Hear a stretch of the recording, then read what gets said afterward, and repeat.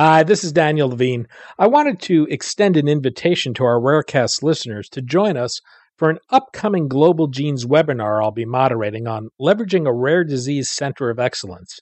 As many patient advocates continue on their journey to become empowered activists, some may want to consider starting a rare disease center of excellence. This webinar covers how this can be done, what the obstacles and challenges are, and whether there are other options they should consider. The webinar is free and will take place June 1st at 1 p.m. Eastern, 10 a.m. Pacific. To register, go to globalgenes.org/June 2015 webinar.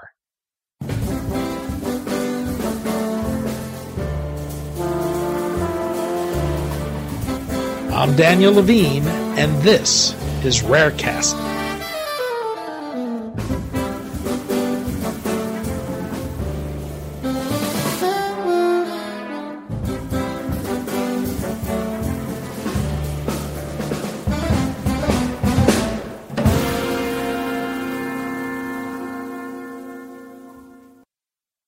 Nick Sireau's efforts to find a cure for his children's rare genetic disease, alkaptonuria, led him to struggles faced by many people within the rare disease community as they seek to raise funds, foster research, and learn about running clinical trials and supporting patients.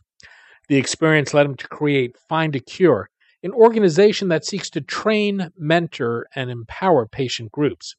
We spoke to Sireau, chairman of Findacure, about the organization, where it's focusing its efforts, and why he prefers the term fundamental diseases to rare diseases.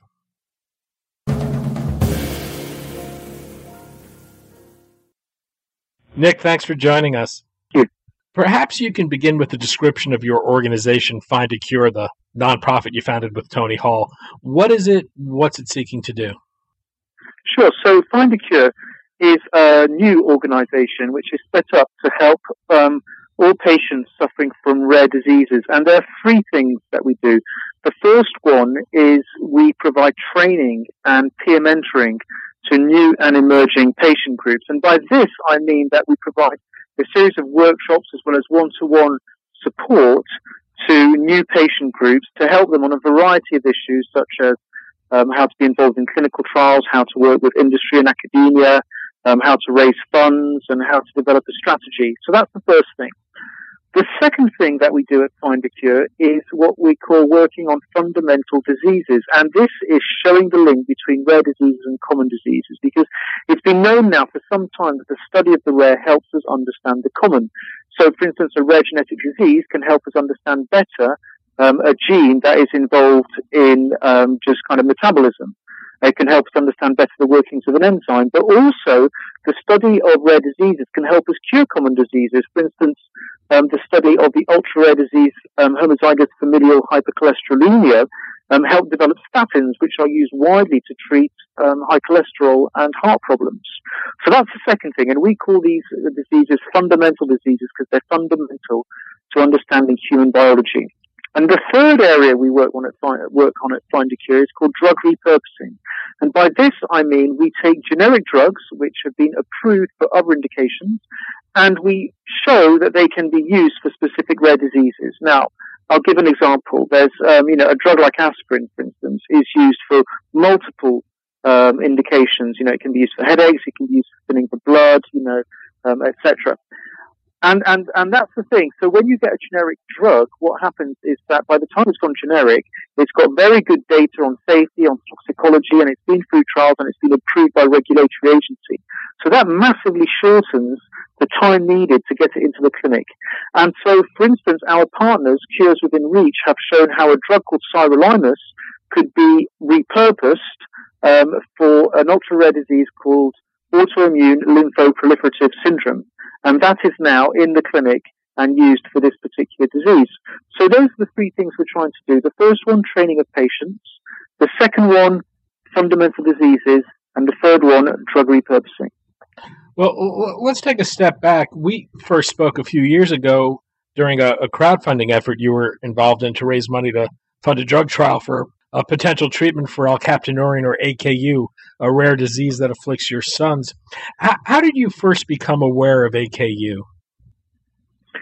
So I first became aware of AKU when my children were born because their urine was going red-black, and that's how we got a diagnosis of this disease, which is also known as black urine disease or as black bone disease. And that started for me a whole journey in the rare disease field. So first of all, from their diagnosis to meeting another patient who had the disease, to then meeting a clinician, to then helping set up the world's first patient group for AKU, and from there, experiencing what it's like being a patient group working on an ultra-rare disease, the difficulties in raising funds, the difficulties in finding drugs to develop, the difficulties in working in a difficult regulatory regime. All these things shaped my experience. Now, over time, particularly over the past 5 years, we've managed to significantly scale up the AKU experience. And by this, I mean that we're now in the middle of phase 3 trials. So this is kind of pivotal trials to develop a particularly promising drug, which is a repurposed drug, and which is a drug called nitisinone. And, to get to this, we've had to raise nearly £20 million, and develop a consortium that spans the whole of Europe, develop a relationship also with the NIH, and set up AKU societies around Europe, North America, but also in the Middle East and Asia. Well, how did that experience lead to the development of Findacure? So the experience from AKU led to the development of Findacure because of everything that I experienced as a rare disease kind of parent, and the difficulty in setting up a patient group. So all the different barriers that I came across, and I was also contacted regularly by other rare disease patients or their families who were saying, "Well, how did you manage to do all this with AKU? What are the kind of the barriers, and how did you overcome them?" And so that led me to think that it would be good to set up an actual organization in the UK that could help these patient groups, that could provide them with solutions, because even though rare diseases are all very different symptomatically, they're very different, and genetically and everything, they can be very different. It's always the same problems that a patient group faces, and that is, where can I get money? Where can I interact with industry and academia? How can I develop molecules for treatments? I want to go back to this idea of fundamental diseases you mentioned a moment ago. You actually call Findacure the Fundamental Disease Partnership.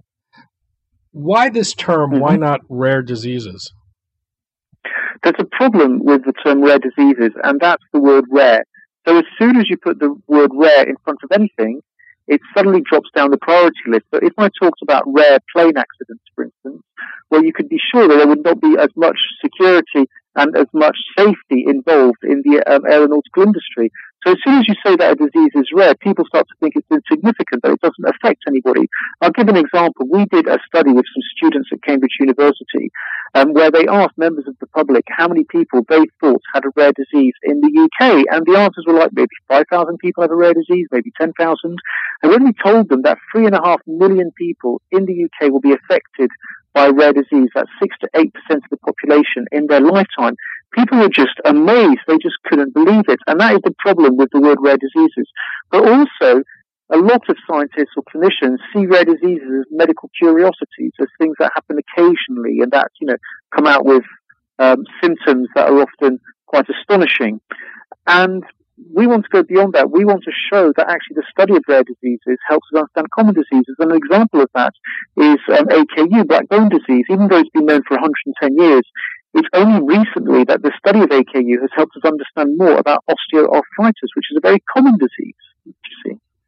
And you had mentioned the example with the development of statins. Are there others?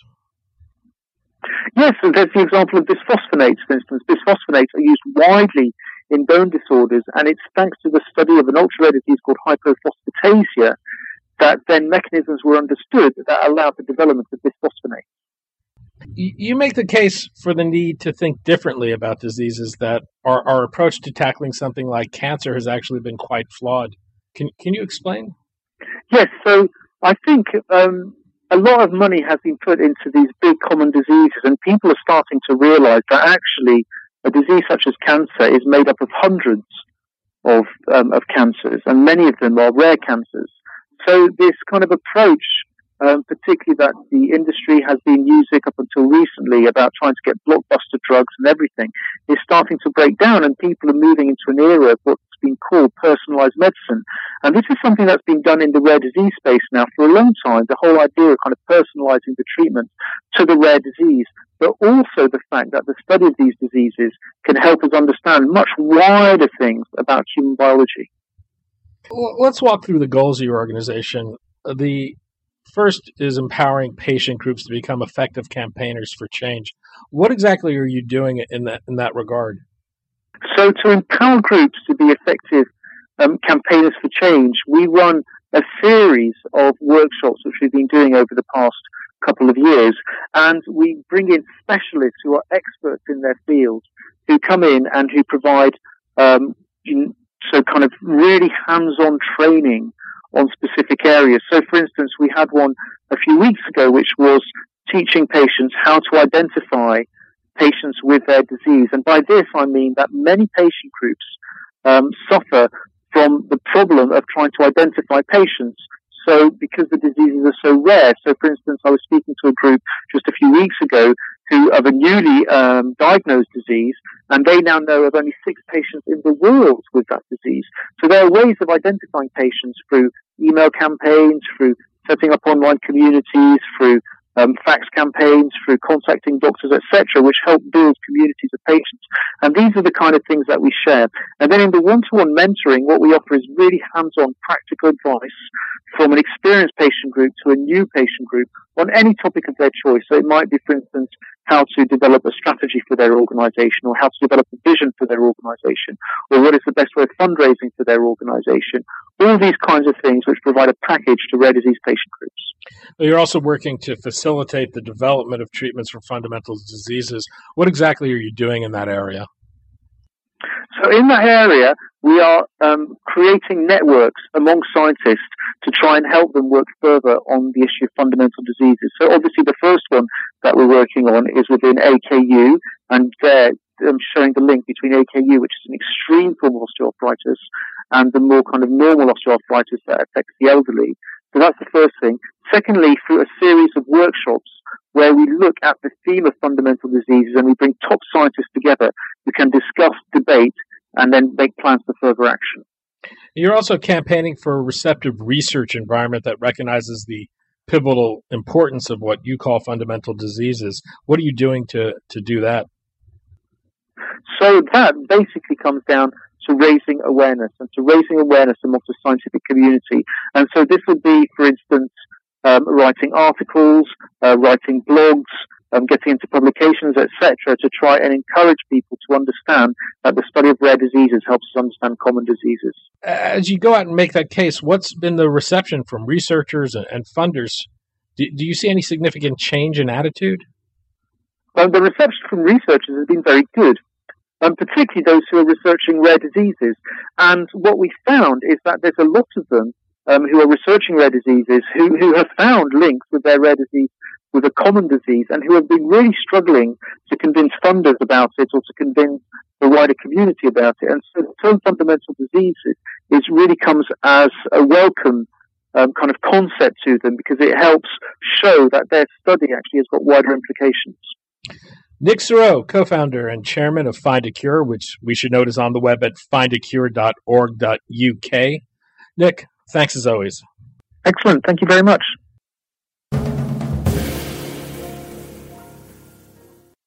Thanks for listening. For more information about rare disease and to connect to the rare disease community, go to globalgenes.org. To keep up on the latest news and trends affecting the rare disease community, be sure to visit raredaily.org. You can subscribe to the Rarecast RSS feed through raredaily.org or through SoundCloud, iTunes, Stitcher, or your preferred podcast manager. The Rarecast is produced for Global Genes by the Levine Media Group. You can also find our podcast, The Bio Report, on these popular podcast sites. Our theme music is composed by Jonah Levine and performed by the Jonah Levine Collective. We'd love to hear from you. Drop us a note at danny@levinemediagroup.com.